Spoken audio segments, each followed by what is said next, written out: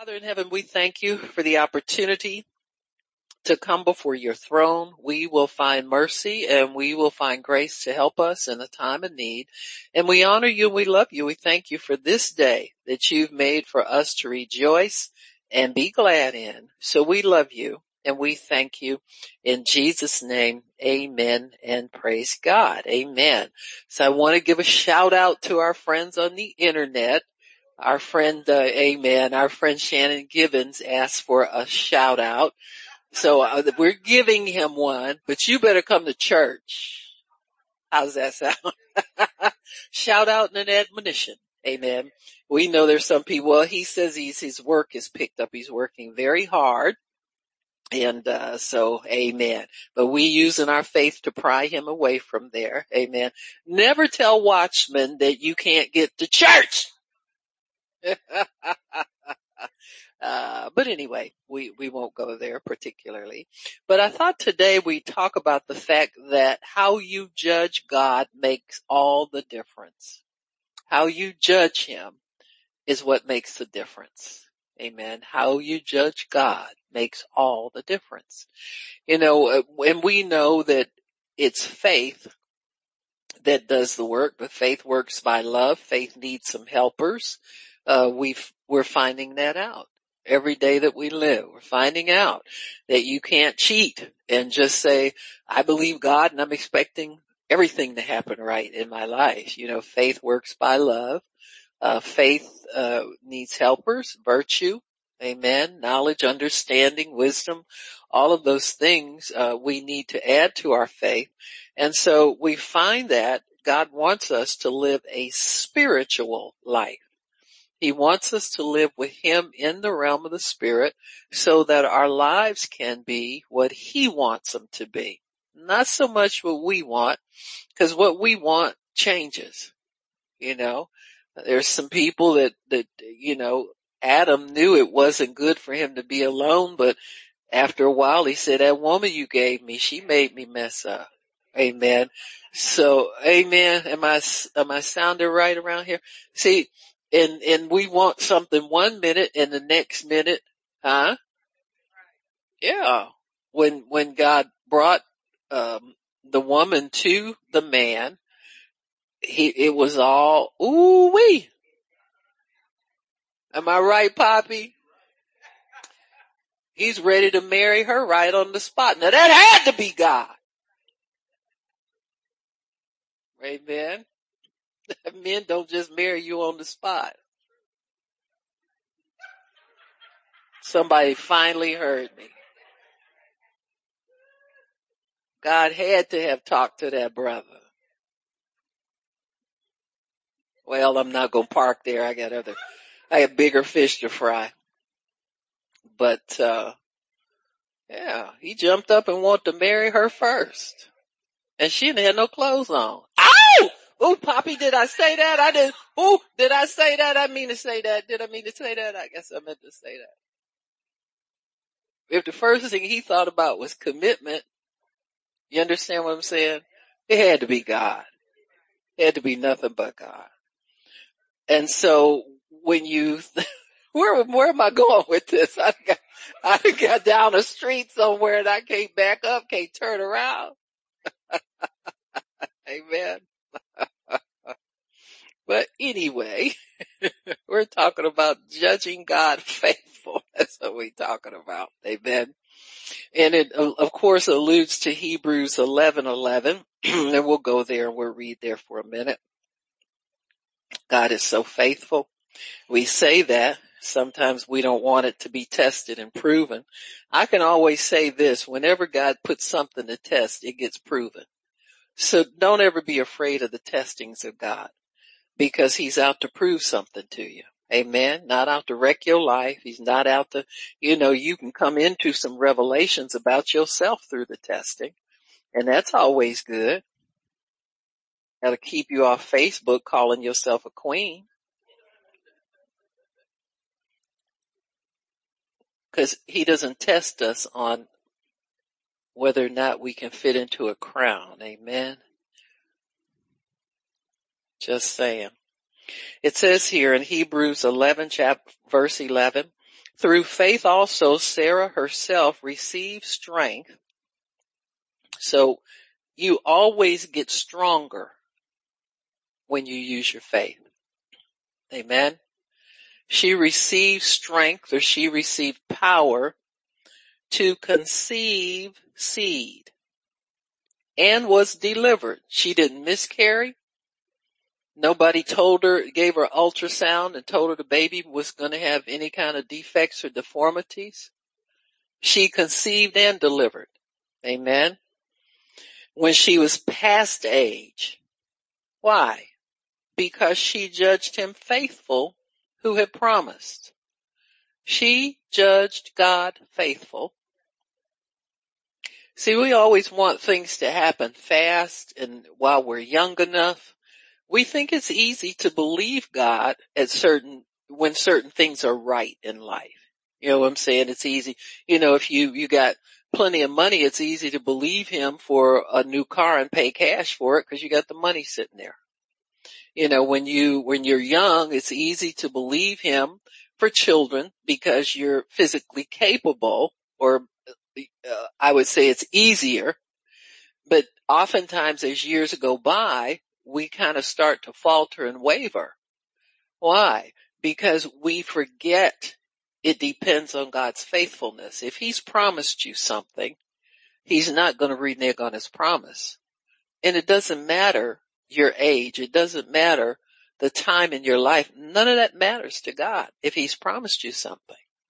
Many times we want what we want and we overlook God in the process. We don't care if we get a promise for him or not.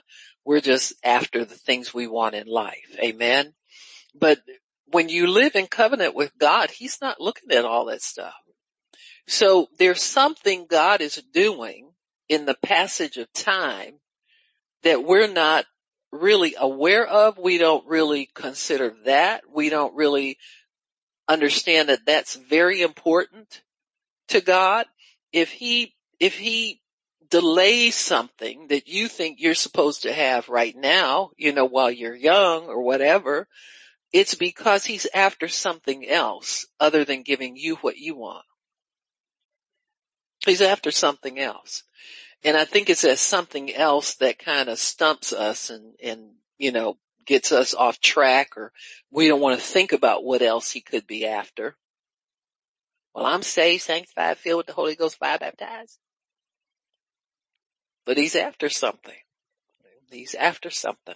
And so we're going to look at Abraham and Sarah and how they lived with God and how they lived for God to understand what was it God was after, what was it God was promising, how important is it to God that you receive the things that he's promised you. You're going to look at all of that as much as we can. So it says she judged him faithful and she received. Amen.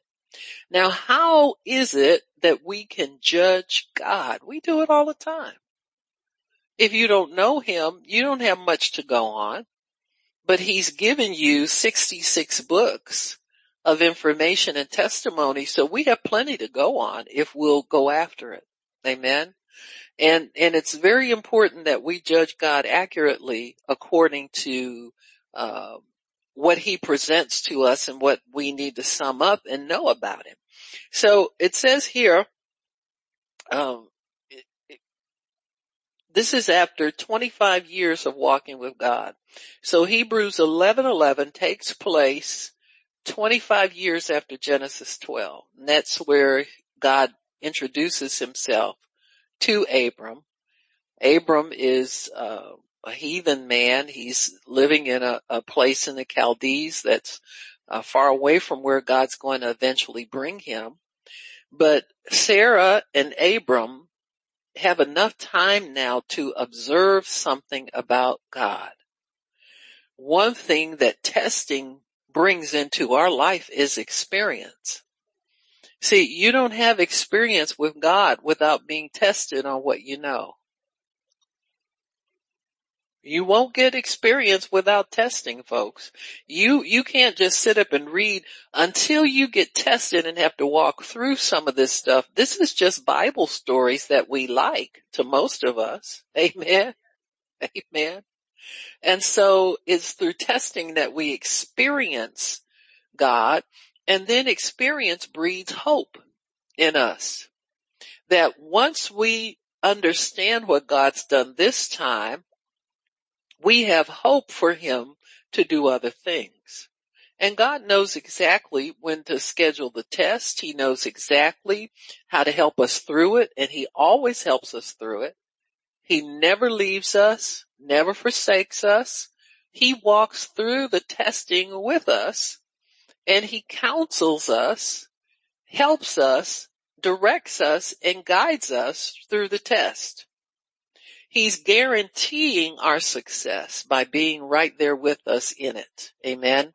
And so above all things, God wants us to be blessed. He wants us to be successful. He wants us to be, make progress, to have joy, have all the things that we desire. He did all of this for us, but he knows that we won't be successful without his help.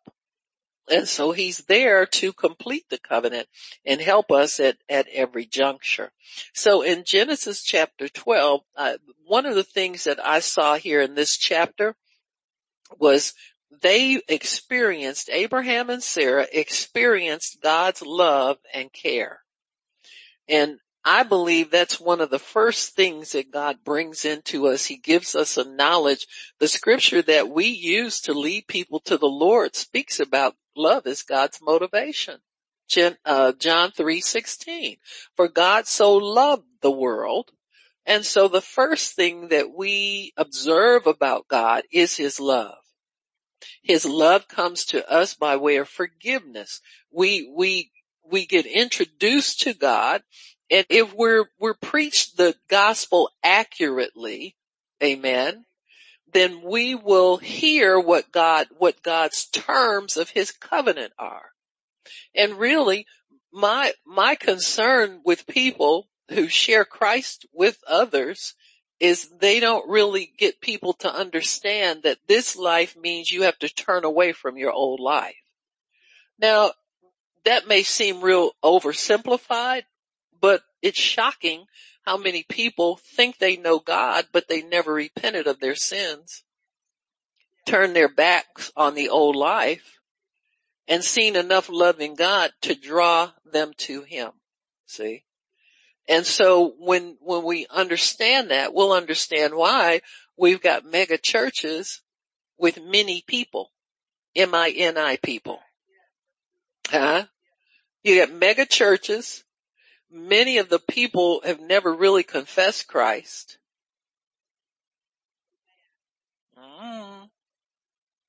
Because they're never introduced to him. They talk about him, talk around him, but never take him right into the front door of a person's heart to let him knock on that door.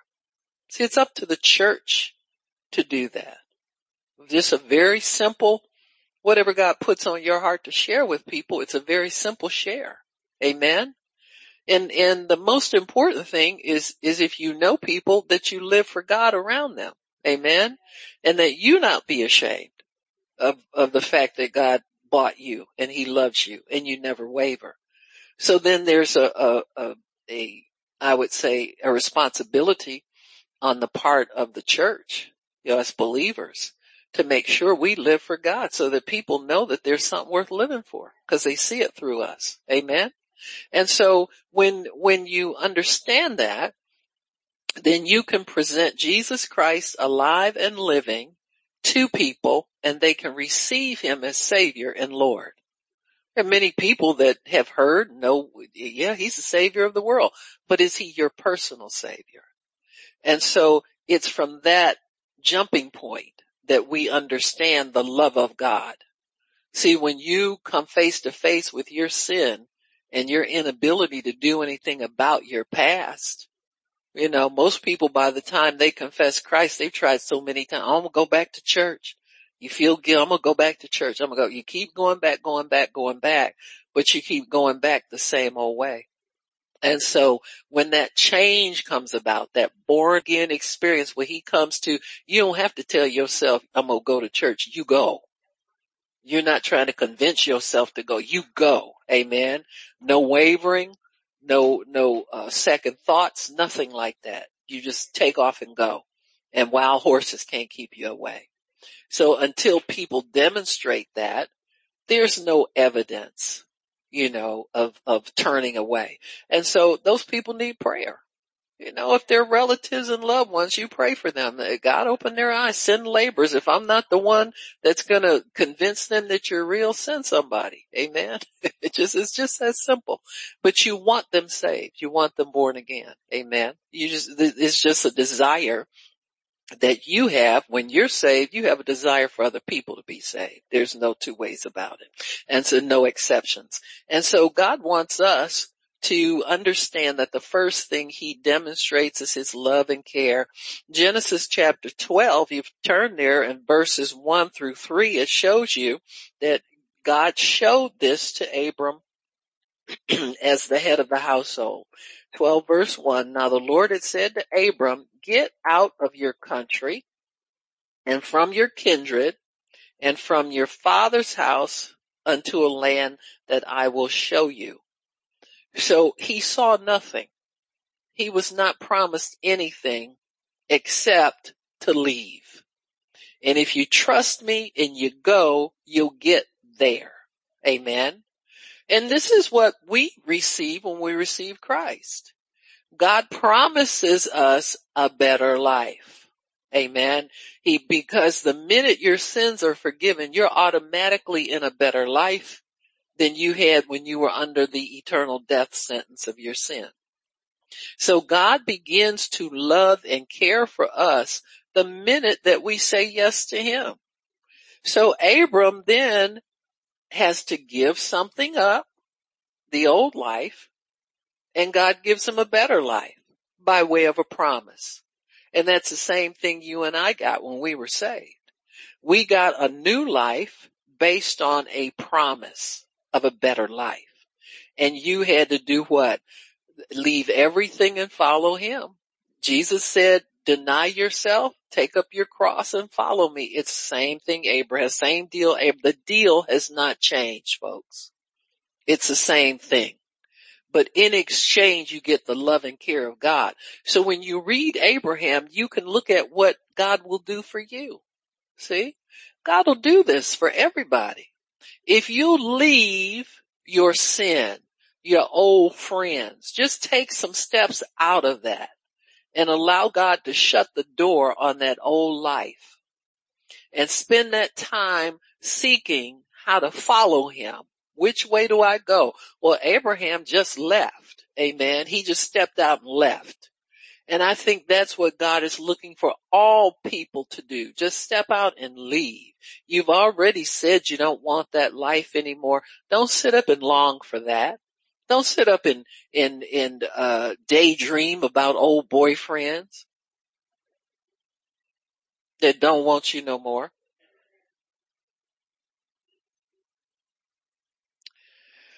Oh man. Poppy, help me out. Is that right or is that not right?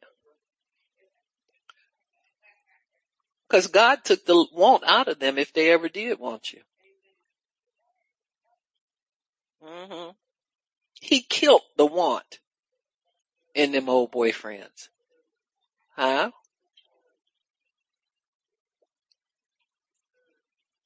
You getting all offended and upset. He act like he don't want me around. He being more obedient to God than you are.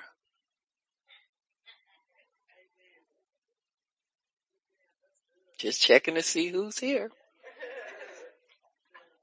Roll call. Everybody present accounted for. Say amen. That's right. So quit daydreaming about it. Go get in your word.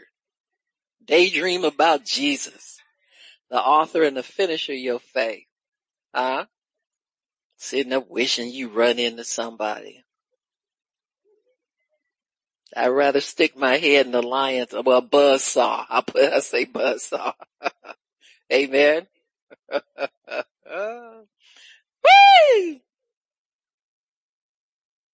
So he told Abram to leave, okay? Just take whatever you can take and go. And he says, if you do that, I'll make you somebody. If you leave who you are, I'll make you somebody. If you're a Hollywood star, if you leave where you are, I'll make you somebody. If you're a billionaire, if you leave where you are, I'll make you somebody. Whoever you are, if you leave where you are, God will make you somebody. Amen. You always trade in the lesser for the greater. Doesn't make any difference what you have. God can top that. You think he let the devil underbid him for your soul or overbid him for your soul? You're not going to get more from the devil than you ever get from God. And he says this, he says, I'm going to bless you. I'm going to make your name great. How great a name can you have than to be in the Bible? I'll make your name great. And I will bless you. You know, the greatest place where your name is where? Lamb's Book of Life, right? That's where the great name is for you. He says, and I'm going to take care of you. Okay. That's what verse 3 really means. Bless them that bless you. Curse them that curse you. Whatever somebody does to you, I'm going to do to them. Because I'm in charge of your life now. You belong to me. And this is how I take care of my people. He says, and in you shall all the families of the earth be blessed. So what can you do after hearing all that? You go. It says, so Abraham departed as the Lord had spoken to him, and Lot went with him. And Abram was 75 years old when he left out of Haran. And he took Sarah, his wife, Lot, his nephew, and everything that they had, the souls that they had gotten there, which means there's some servants that went with them, etc. So Abraham was already what we can say pretty well off, but God topped it. See, for some of us, God comes to us when we're broken, poor, and you know what I'm saying? When he comes is when he comes. Even if you're broke, poor, and bereft, you're leaving something. Amen. You're giving something up. It doesn't matter how much you have. The difficulty it is to leave the old life. Amen. It just is a departure. There's something that you're at a risk in a sense of getting out there and finding out that it's not what you thought it was going to be. Amen. And sometimes you'll feel like that. Man, this serving God, this is a tough thing right here. I didn't have all of this in mind, you know, because I got saved and everybody was dancing around happy for me. I was happy, and now the devil's showed up and tried to tell me I made a mistake or start knocking me upside my head. Amen. He was doing it all along. He just had a velvet hammer in the world. You know what I'm saying? He was hitting you, but you wasn't feeling it too tough. Amen. But the punishment's still the same for serving him. So now you're out of penalty and you're out of punishment. You're under God's love and care. So this was one of the first things that they experienced in God.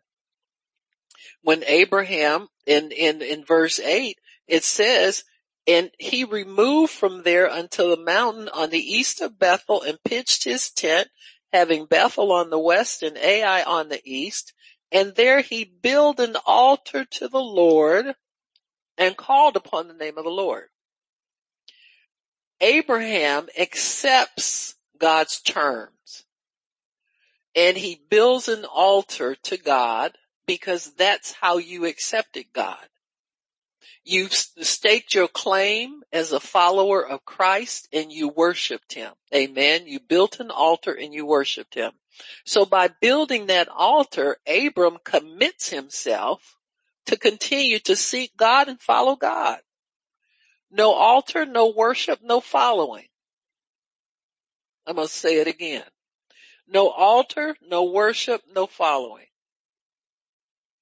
As a worshiper, if you've dedicated yourself to God, he's the only one you worship. Amen. You don't worship knowledge. You don't worship, your favorite preacher on the internet. Huh? You worship God. You set up your altar to worship him. Amen. Your altar can be anyway. It should be in your heart. Amen.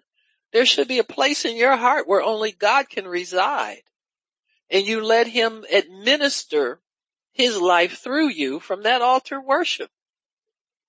You could be like Mary and just get excited on the inside. Her soul magnified the Lord. Amen.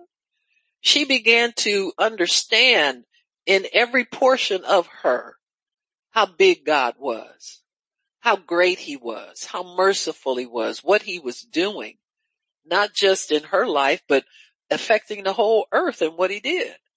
So here Abram meets the God of the whole earth because he's promised him the whole earth. He says, in you, all the nations of the earth will be blessed.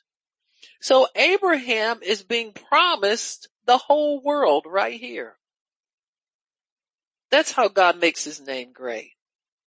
He's not only doing great things for God, but he's God's man in the earth now.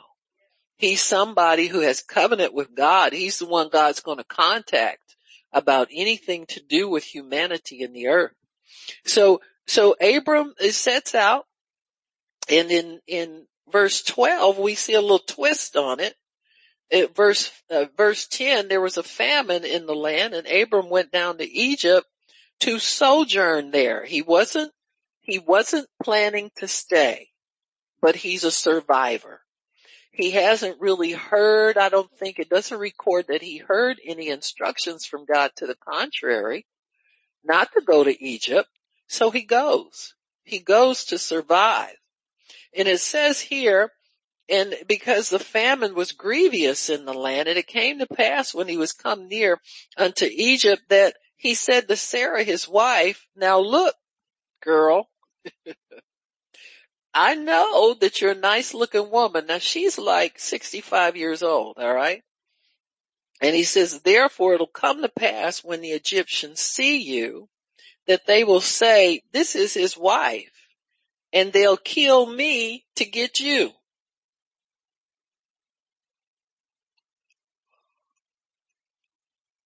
Apparently, Abram don't know who she is. See, the way people lived back then, they didn't have the law of Moses to tell them that the wife was one with them. Amen. And God honored her, and you can't have more than one. Amen.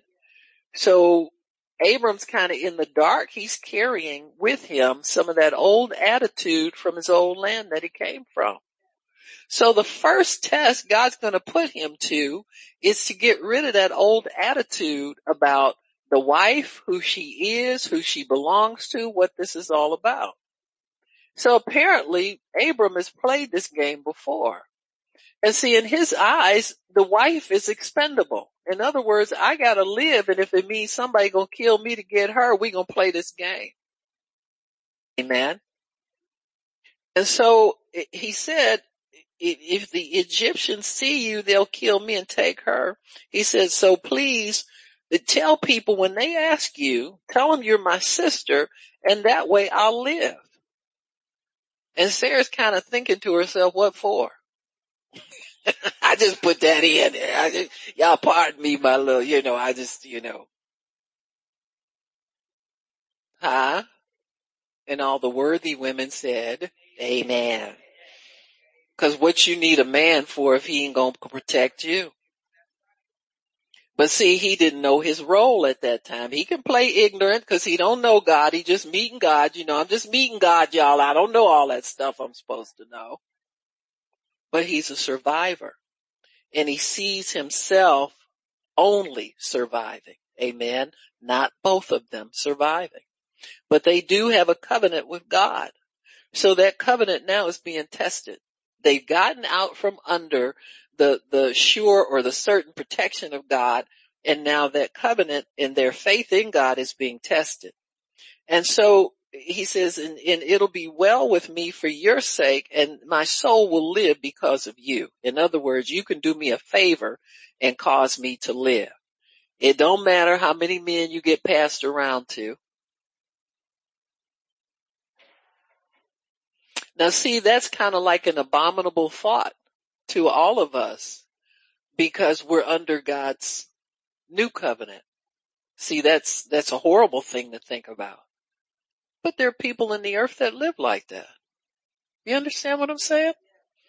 And he says, he says, when Abram was come down to Egypt, verse 14, sure enough, the Egyptians looked at her, that she's very beautiful. Word got around up to Pharaoh, the ruler, and he invited her in, and it says in verse 16, and he entreated Abram well for her sake. In other words, this is your sister. We like her. We gonna buy her from you.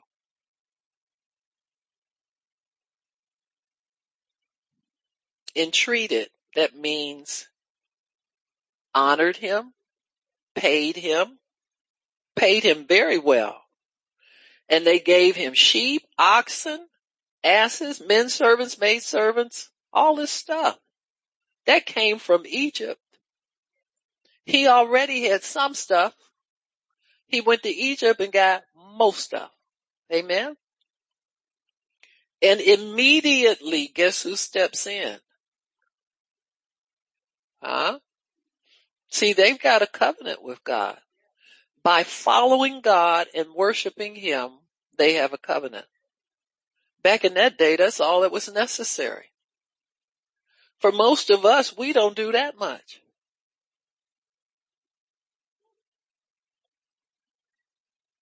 You know, people go through the motions of worship. If it ain't real sweaty and jumping up and down and their favorite song, they don't even move.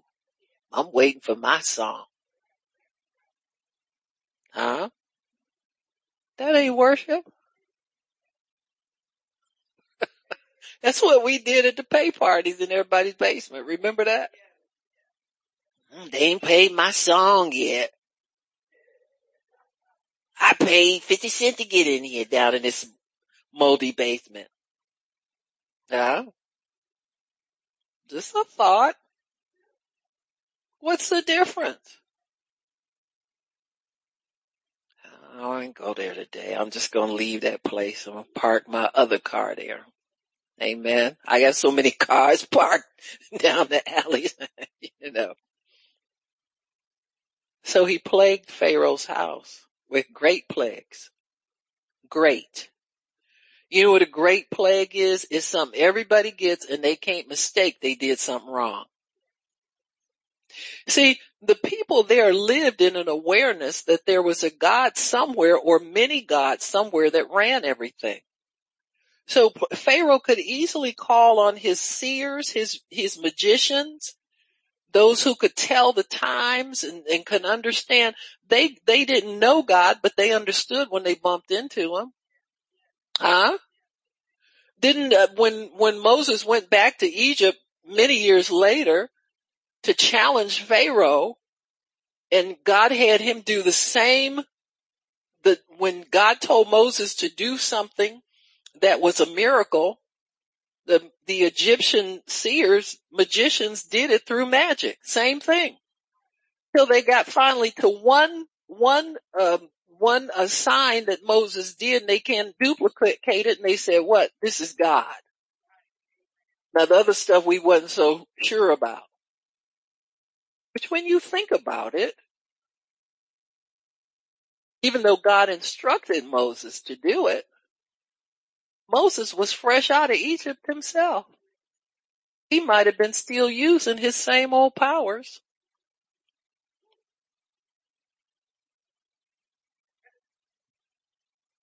Don't tell me you ain't done it until God shows up.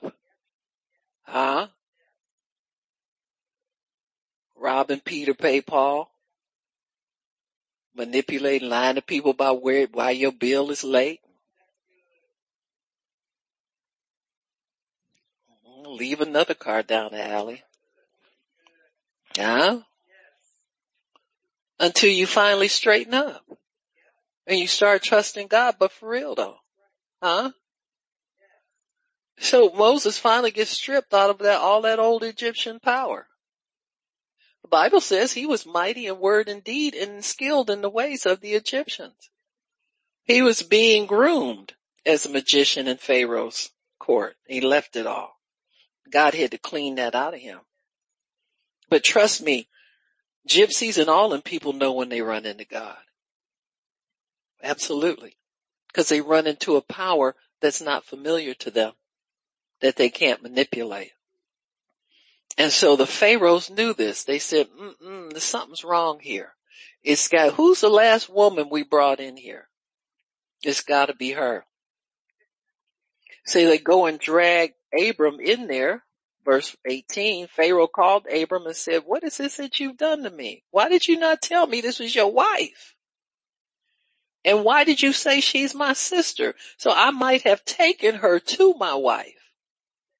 So you know what the plague was. Everybody who knows it say amen. All right. The plague was impotent across the whole land. Of course, that's a little bit better than losing all your firstborn. But God's pretty severe. When he wants to get your attention, he knows how to do it.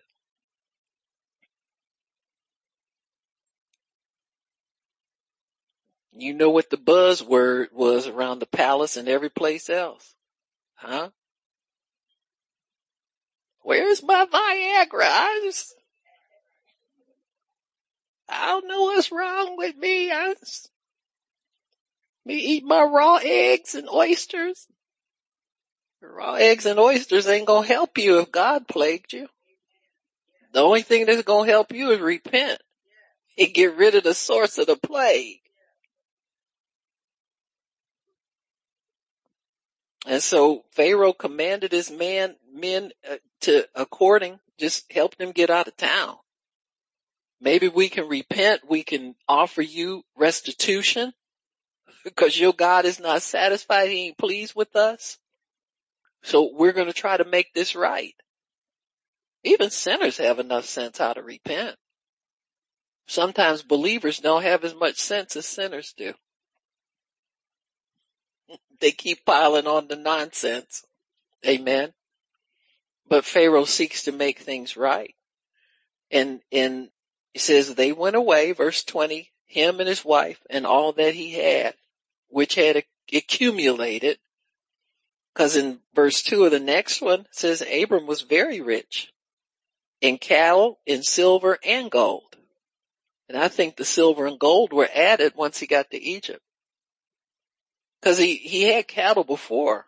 Remember, it talked about it in the last chapter and didn't mention any silver or gold. So God gave him increase even in his mistake. You don't see Abram doing anything to correct his mistake.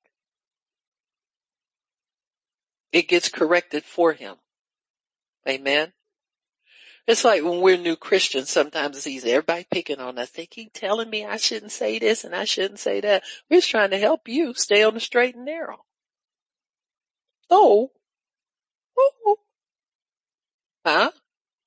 That's all Pharaoh did for Abram. He said, man, we made a big mistake. I don't know what you thought you were doing coming down here playing this game. But if there's a God that you serve, he ain't pleased. So you stop that. So a sinner admonishes a saint, so to speak. Huh? There are many people, I remember listening to somebody said they backslid one time and they said, God didn't send any saints to retrieve me. Every sinner I talked to told me I should go back to serve God. You got me? Just a thought. Just a thought. Hadn't changed too much. So then Abram leaves Egypt. Amen. Takes everybody with him. So in the next thing that they experience, so we established that they have experienced God's love and care. They've also experienced his protection over both of them. So Abram now understands that God will protect me and my wife. See, I don't have to try and set up something where only I'm preserved, but God's protection extends not only over myself, but over my wife and over everything that I possess. And so his greatness before God is being established. See, God says, I'll make your name great. It was real big in Egypt. You got me? He may not have been able to handle all of that, but God is keeping his word. You see God keeping his word. They have increased. They have learned. They know God's protection. They know his care. They know his love. So they're growing in their understanding of who God is. It's nice if we can say the same thing. Amen. When Abram set up that altar, what he was saying with his actions, with his faith, is, God, I hear you, and I want to have a permanent relationship with you. Once you begin to be a worshiper of God, you've established a permanent relationship or desire for a permanent relationship. And after that, all God's promises are yours. So as a worshiper of God, and you've let him into your heart, and you begin to yield to the presence and the power of God within you, you establish yourself as a worshiper of God, and everything you desire belongs to you. Everything that you can find that you can get faith in your heart for God's promises belongs to you. Healing belongs to you. Redemption belongs to you. The covenant belongs to you. Protection belongs to you. Love belongs to you, and care belongs to you. All these things belong to you because you have God living inside of you. You have an altar of worship inside your heart. You can sit and meditate on the goodness of God, the things that you read in the Bible. You can begin to make those things come alive because you have an altar of worship on the inside of your heart. Let that be expressed, amen, in everything you do. Don't frustrate the grace of God. Don't stifle that. Don't allow that flame of God to ever go out, because that's going to be your lifelong connection to him and everything that God has for you.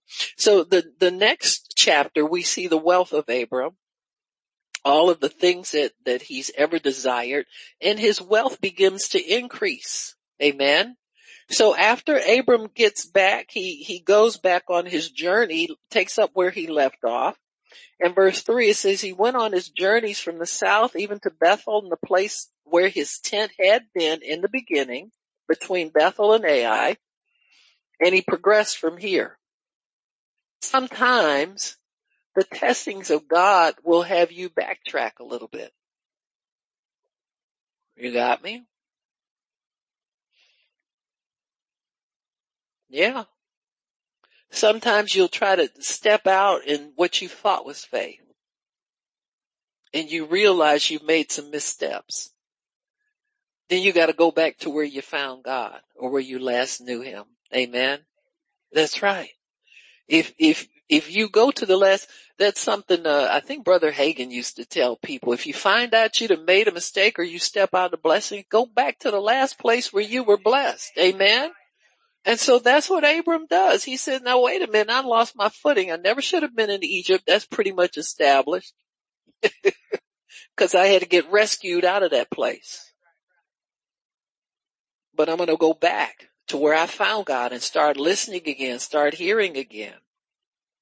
And Lot with him also. So it gets to the place where God increases them so much,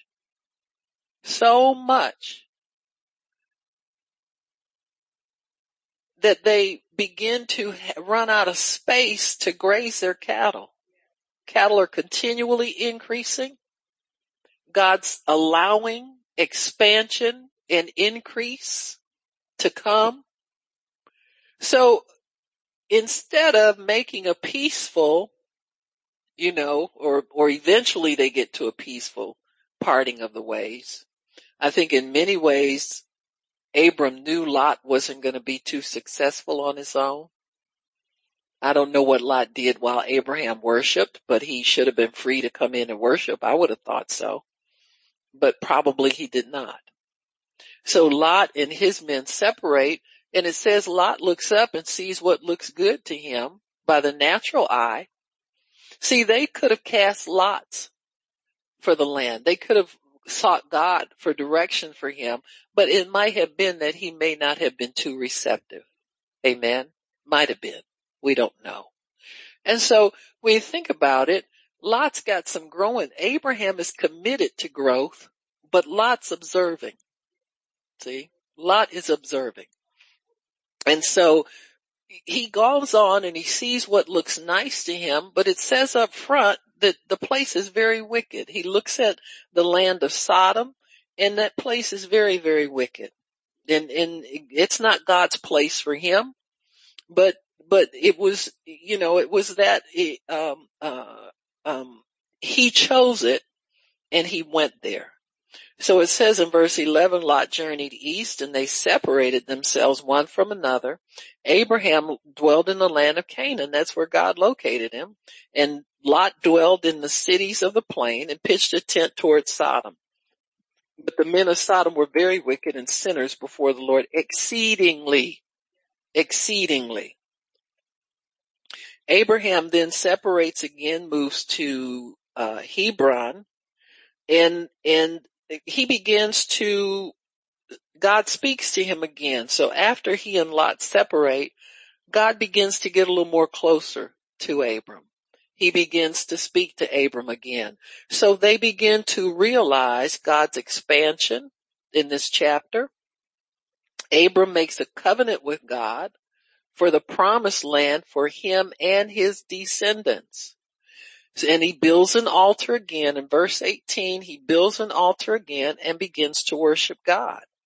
And so Abraham's commitment to God gets stronger and stronger. Every place God speaks to Abram, he builds an altar and worships God there, because that's how you respond to God in covenant. You say, God, I want to meet with you. I love you. I trust you. And in this place, I will come and contact you so that I know which way to go. I'm still following you. I haven't given up. I'm going to continue to go your way, God. And that's what this altar and this worship actually means. In the next chapter, we see Abraham becoming a warrior and a commander of armies of people, because he has to rescue Lot. So again, God makes his name great. He's increasing in his reputation. The priest, Melchizedek, the priest of the Most High God, meets him, and Abram offers tithe to Melchizedek. So not only does he have his own private altar, but he also honors the man of God that he knows represents God. So his understanding of God as having more people in the earth that can represent him. Abram has somebody, say for instance, if he runs into a problem or he needs some counsel or some help, he can go now to Melchizedek to have that established. So his understanding of God is increasing. When God places you in a church or a ministry, it's the same thing as Abraham running into Melchizedek. He gets you to somebody that can help you to understand his ways in a greater fashion. Amen. You're not just out there by yourself trying to figure God out, depending upon what comes on the YouTube or television or anything like that. YouTube, sorts out Christians too. If you're a Christian, you mention anything about sin, you probably don't get too much. You understand what I'm saying? You got to know how to play the game and leave out certain words, and that's what most of them that really stay on there do. They stay in the safe lane. They don't get in the hard lane. You won't find a lot of them mention the baptism in the Holy Spirit. They talk about God and about the word and confession and all that. They won't tell you how to get it. They take you in the back room, but they never show that on the screen. There's a lot of stuff that's missing, folks. Be thankful God gives you a place where you can come to worship him in person. Amen. I promise you I'll do the best I can to do my part. Amen. That's all we do. But you want to get the full counsel of God. So Abraham now is beginning to get a better connection with God through the priesthood. The priesthood always gives you a better connection with God. Do you hear me? It gives you a better connection. So Abraham then expands his understanding of God. So God begins to make it real to Abram that he's recognized by the priest, and Melchizedek blessed Abraham. So now he's got God's blessing, and it's reinforced by the blessing of God's priest, Melchizedek. And so he allows that to happen so that Abram can be established and his significance is increasing on the earth. Amen. So, let me see. Where was that? Where are we at? We were in 13. Okay. So that was in 14 where he rescued Lot and got blessed by Melchizedek. Abraham makes it known that even though he has defeated these kings, in verse 21, it says, the king of Sodom said to Abram, give me the persons, and the goods to myself. And Abraham said to the king of Sodom, I have lifted my hand unto the Lord. In other words, I've sworn to God, the Most High, possessor of heaven and earth. In other words, I'm represented by somebody higher and more powerful than you. I lifted my hand to the possessor of heaven and earth. Abraham said, I swore to God. He says, I'm not going to take anything from you. He said, I'm not going to let it be known that a man made me rich. So I don't need anything from man unless God sends him here to bless me. Amen. But when the king offered that to him on his own, Abraham took it as an offense. So I don't want nothing you got. He said, I'm already covered. I'm already taken care of. The God who's got way more than what you got. You think I'm going to sell out for this little bit of stuff you got? Seriously? I've already sworn an oath. And so you see here where when Abraham says, I've already lifted my hand, in other words, my hand in worship, and your worship swears an oath that you don't want anybody in your business but God. Huh? Let him handle your business. You don't need man, unless man's going to come and bless you because God sent him there. And he'll let you know the difference. Amen. So then we have Abram again coming to God. In chapter 15, we begin to see God get deeper in his commitment to Abram. He gets deeper in his commitment. In chapter 15, we see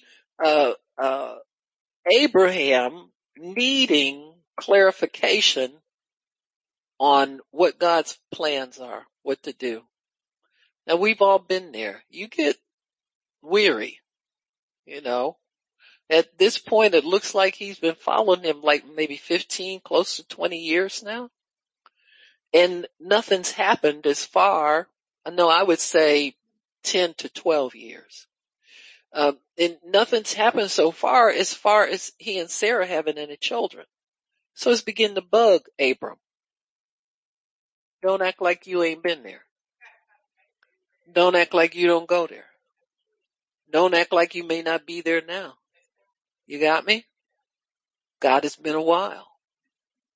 God, I don't know what you're going to do, God, because we haven't had any children and we ain't getting no younger.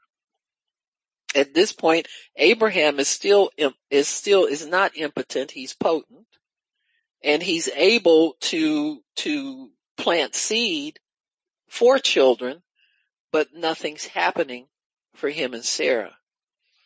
And I'll start in verse 1. After these things, the word of the Lord came to Abram in a vision, said, don't be afraid, Abram. I'm your shield and your exceeding great reward. Now this happens before Abram even expresses any kind of doubt or fear to God. Listen, before you call, he answers.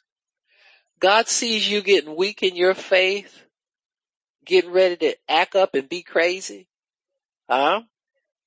Getting ready to walk away because you think God didn't say that, he won't do, the prophets lied to me, all that. He sees all that stuff. Amen. And in love and in mercy, he will come to you before you get real crazy. Amen. Because see, people will fall out with God about stuff. Just because I don't have the stuff, he said. It's stuff. I want my stuff. A lot of us don't even know what stuff is, but we know we ain't got something and we supposed to have it. So we want our stuff. And Abraham said, Lord God, what will you give me? Seeing as I'm childless, he says, if you don't do something, God, I'm going to have to leave all this stuff. You see all this stuff you gave me, God? I'm going to have to give it to this heathen that works for me.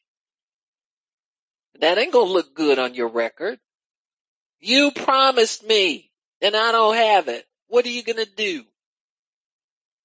And God says, Abram said, behold, you, verse 3, my house is, one is born in my house is my heir.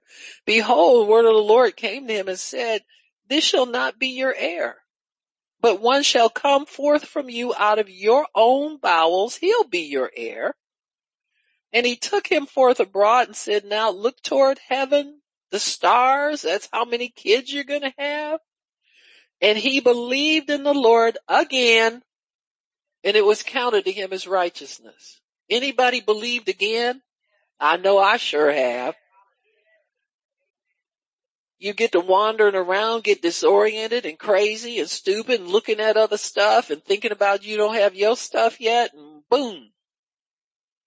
But he believed again. See, that's when you get in the word again.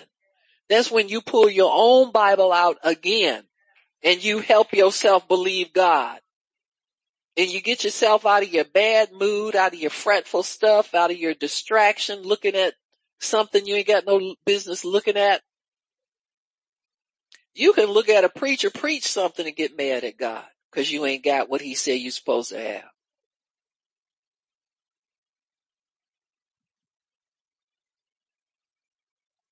In other words, in verse 7, God says, I'm the same God. I've been with you all this time. I have not changed. So I'm the same one that brought you out and promised you this when I first met you, Abram. I have not changed.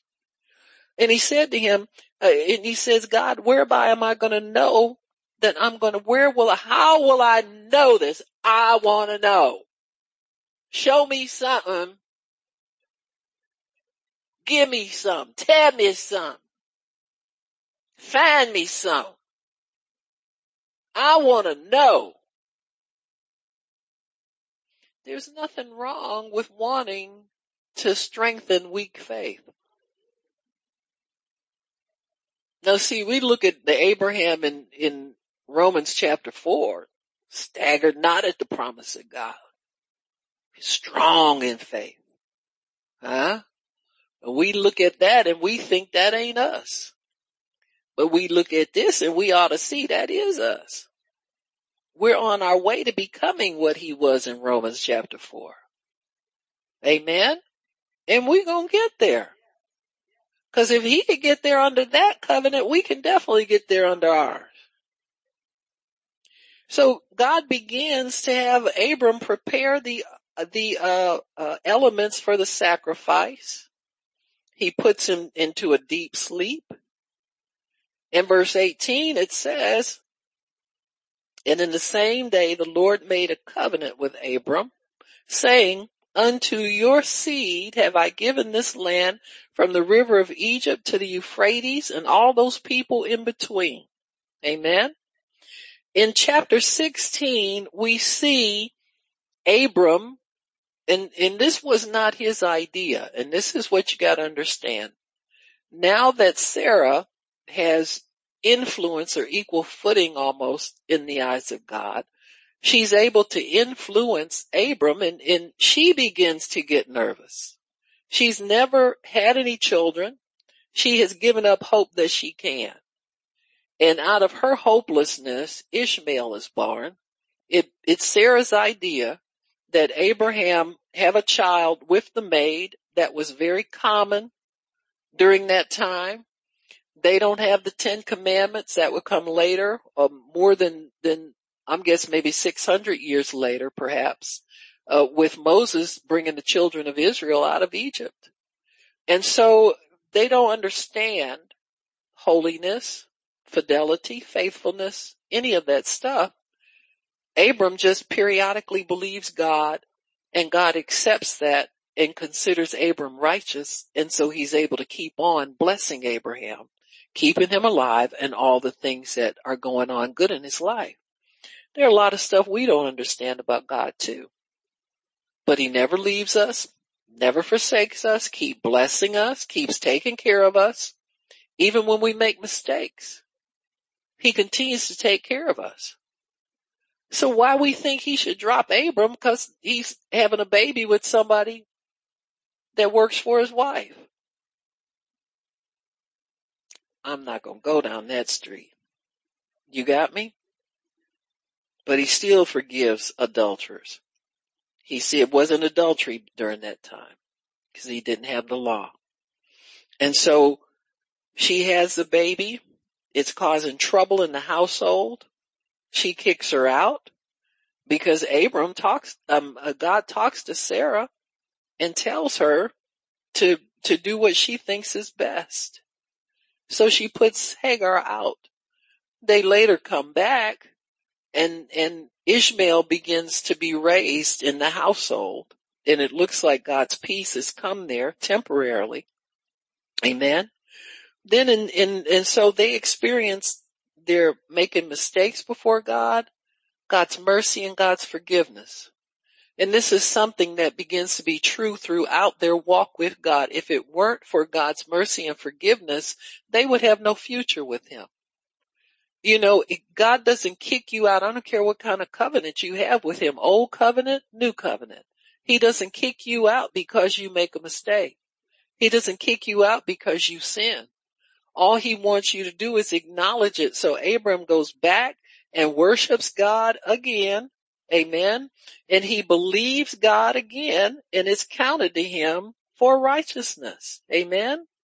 And so in chapter 17, we see where God begins to do something miraculous with them.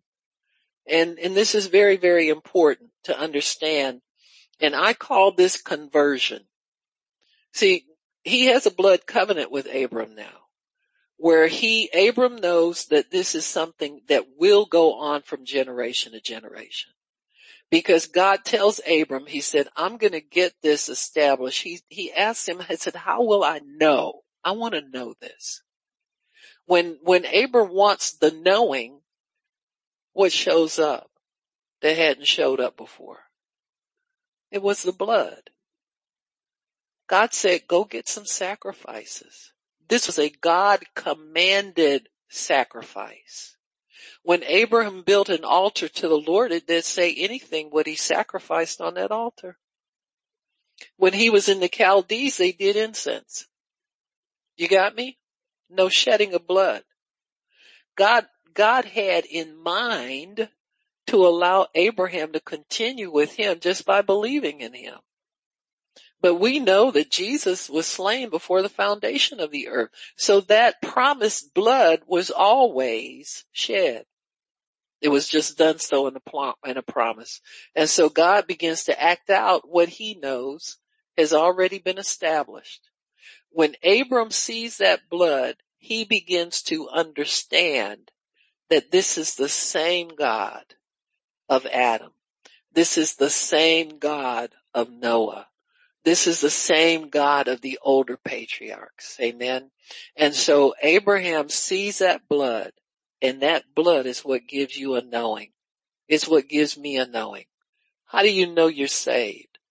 If you're saved, nobody can talk you out of it. How do you know that? The blood is what gives the knowing. Because it's the oath that strengthens the promise.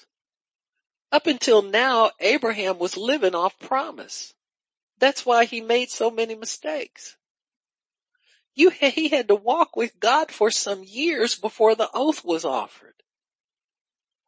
What the oath says is, Abram, you know what? Before now, you've been on testers. You've been on a maybe. You don't know how many men were walking around in that time that had relationship with God that he was testing them too. It's like when people look at Mary and we think she's the only one. You don't know that.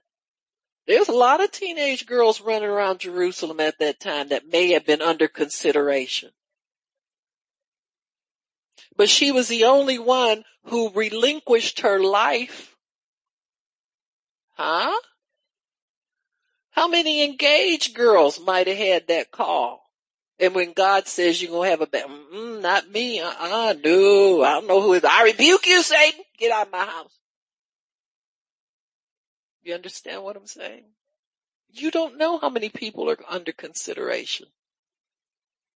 God's no respecter of persons. He's going to accept whoever meets his conditions. We just know the man who met God's conditions. You got me? And that was Abram. And so here God offers him the oath. And that says, Abram, you are my final pick. Out of all the king contestants out here, or the ruler contestants out here, you're my pick. So he finally makes his name great. How does he make Abram's name great? Through adding his name to his. Come on, y'all. Abraham.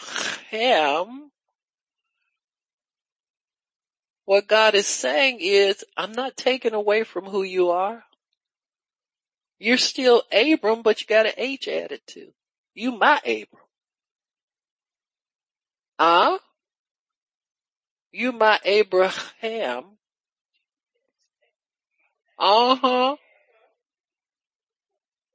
In other words, you keep your money, you keep your cattle, you keep your wife, you keep all, cause that's Abram stuff, but I'm adding to it.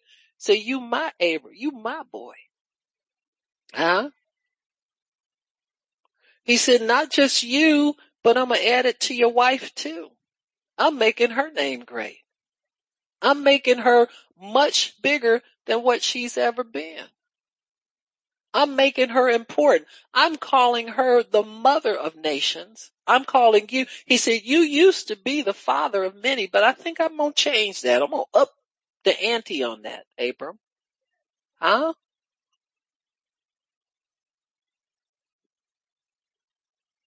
You get a call and a raise, as they say in poker. I don't know what else I'm out of stuff. But a call is what you already have on the table. You got Abram on the table with his cattle, his money, his servants, all this stuff. But I'm going to raise you. Amen. God always raises you from where you were. Every interaction you have with God, he raises you from what you were the last time you talked to him. You get an increase. All these people prophesying that God isn't going to increase. He already increased. Because I just talked to him this morning, and I'm bigger than I was the last time I spoke to him. Every interaction you have with God is an increase. So he raises Abraham above what he was before. Amen. It says in verse 17:1, when Abram was 90 years old and 9, the Lord appeared to him and said to him, I am the Almighty God. Walk before me and be thou perfect. Now this is the first time.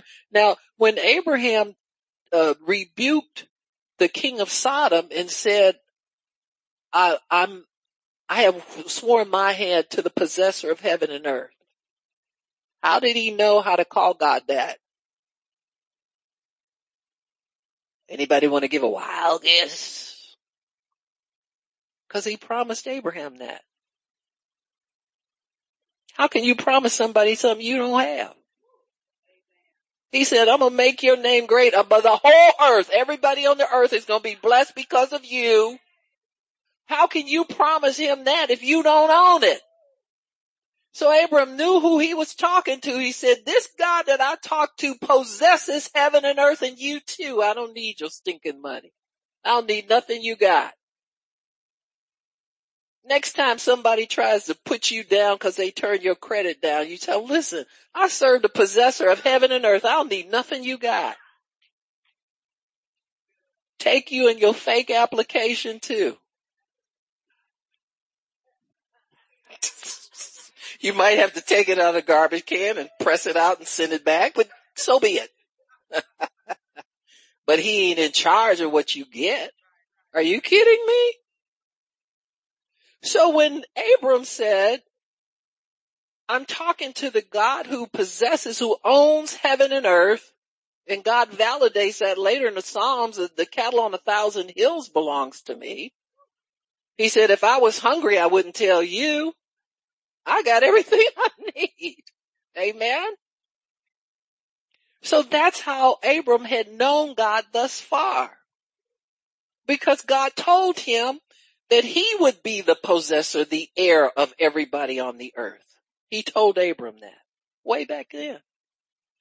Now, Abram, God introduces himself as Almighty God. So El Elyon is the possessor of heaven and earth. This is El Shaddai. And we know that God is more than enough, but actually that word can be translated as the God who has his hand on everything. I got my hand on you. I got my hand on land. I got my hand on the stars, the earth, everything. My hand is in everything. So he says, when you walk before me, act right, talk right, understand me. I'm going to be closer to you now than I have ever been. That's how Abraham could stagger not at the promise of God. God got closer to him and he had his hand in everything. So when Abraham looked up at the stars, he saw his descendants. When he looked down at the sand, he saw his descendants. When he got up in the morning, he built an altar and thought about God and what he said. In other words, he was more God-minded now than he had ever been. Why? Because he had a blood oath. The blood keeps God on your mind all the time. Amen. That's how you can keep your mind stayed on the Lord. Amen. Because of the blood. You got an oath. He stays on your mind all the time. I will keep him in perfect peace whose mind is what? Because he trusts you. It's not, well, you mean to tell me I can't think about you? Missed the whole point. Why would you want to think about anything else but the goodness of God? What does this world out here have to offer you that God can't? He's got his hand in everything. Why would you focus on something other than him if he got his hand in everything? He's got his hand in your health. He's got his hand in your pocketbook. He's got a hand in your well-being, your peace of mind.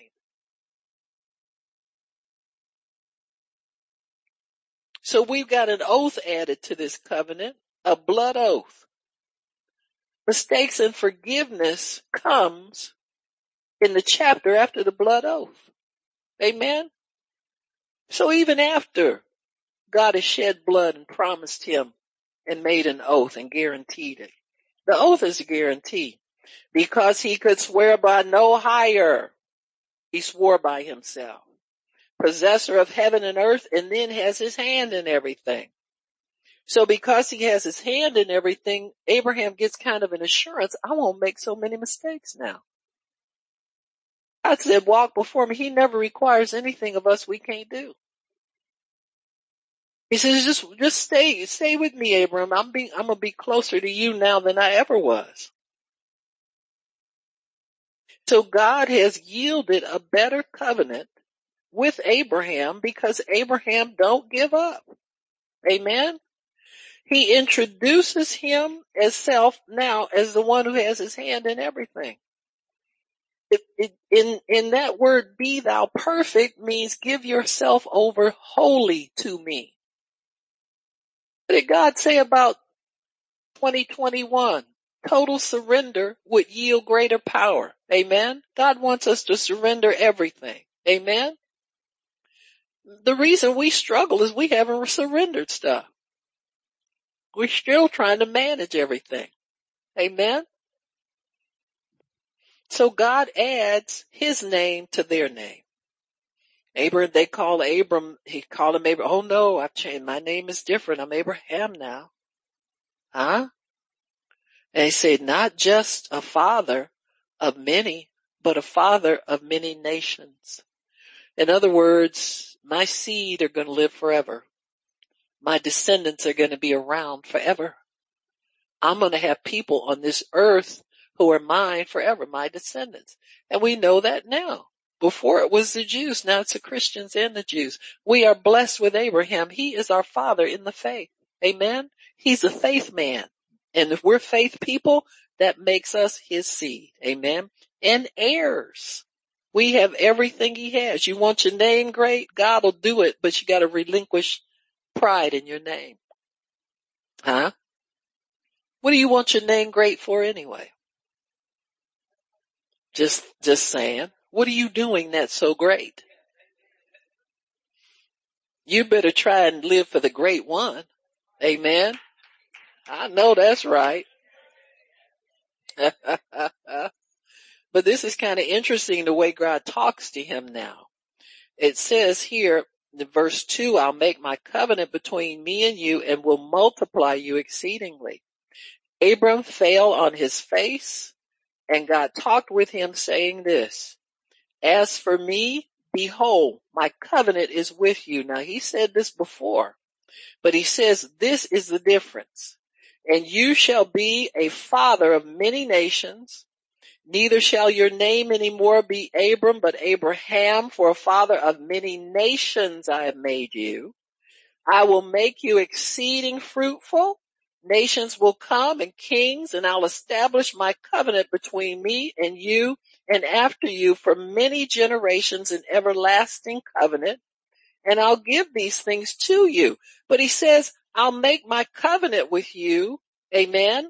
And he says, you are the father of many nations. Amen.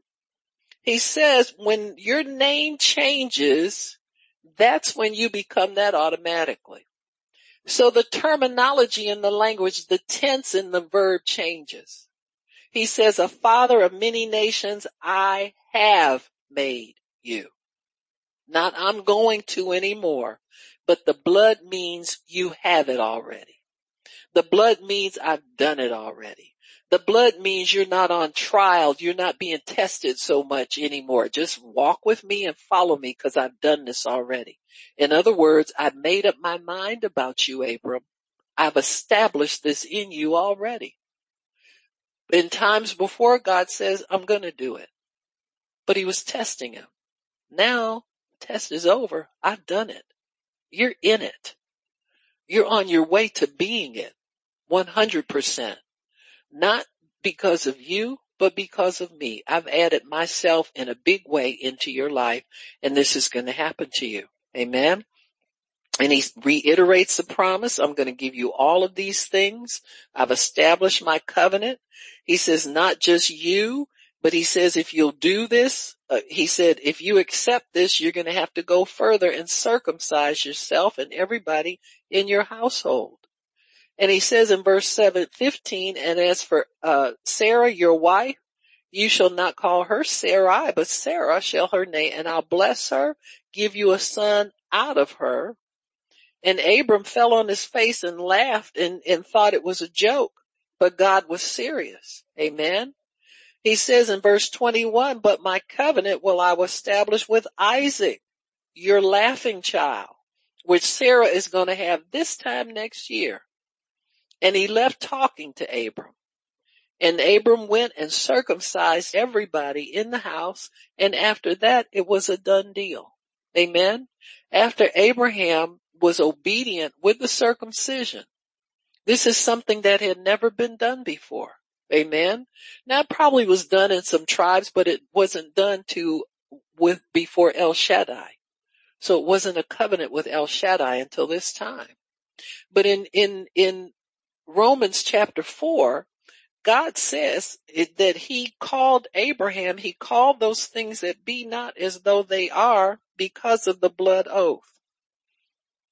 Because of the blood oath, You call yourself healed while you still have symptoms in your body. You call those things, you call yourself wealthy before you ever have a penny. You call yourself whole and not disturbed in any way because of the blood oath. So when Abraham matched God with a token, what he says that, God, I'm taking your word. That's what walk before me and be thou perfect means. That's what it meant to Abram. It meant you give me a token. I've given you this blood and I've sworn everything to you. Now you show me that you believe me by the token of circumcision. Amen. And this is how he was able to walk before God and be perfect. He did his part under the blood. God had done his part already under the blood.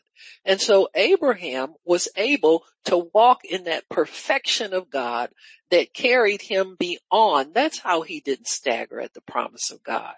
It was a blood thing. God shed blood and Abram shed blood. Amen. Now with Jesus, he shed blood in our place. He shed it as God and he shed it as man. Amen. And thus he made a covenant with himself on our behalf. So we don't have to do anything except yes and follow him and keep worshiping and keep believing and keep thanking God for everything that he's done for us and will do. So we are receivers of this same covenant that Abraham had. And they believed God and judged him faithful. They said, look at all he's done for us. I'm sure in the Abraham's household that conversation changed. It was not about Ishmael and how rotten he is and I wish him and his mama would go out. They left. When the blood came into that household, Hagar and Ishmael left. Only legitimate heirs were now in this household. Amen. And so God changed everything about them. That's how they were, that's part of why they were able to walk before him and be perfect. Because he had they were keeping the blood covenant. Every time Abraham took his clothes off, he remembered God promised. Every time he looked up, he remembered God promised. Every time he looked down, everywhere he saw El Shaddai, he said, I got my hand in everything. And everywhere you look, you see me. That's how he believed God and didn't waver and didn't stagger. Even though he was past age and his wife was past age and had never conceived, he didn't stagger. Because El Shaddai had come to God, had his hand in everything. And everywhere Abraham looked, he saw God's promise to him. We can live the same way, folks. You meditate on the word day and night. You don't take your eyes away from it, your heart away from it, anything like that. You stay faithful and the promises will be easy because you'll see God everywhere. You'll see him working on your behalf. You'll see him helping you. You'll start to get glimpses of behind the scenes what he's doing for you. You'll see it all. The blood promises you will see it all. Everything he's promised you, you'll see it without fail. Because he cannot violate. He can't lie to himself. He promised himself he's going to do it. Say nothing of what he's promised. He promised himself. So even when we're faithless, he is faithful. He can't deny he promised it. He'll make sure that we receive it. Amen. Why? Because of the blood. It's the oath and the promise. And he's a faithful God. Amen. Why don't we stop? Father, we thank you for what you have done. Thank you, Lord, for understanding. Bless the Lord. Amen. He's worthy. Amen. Amen. We might as well praise him. Amen. Thank you, Jesus. Thank you, Lord. We bless the God of heaven and earth. We bless El Elyon, the possessor of all things. So we don't have to worry about possession. You don't have to worry about your stuff. He's already given it to you.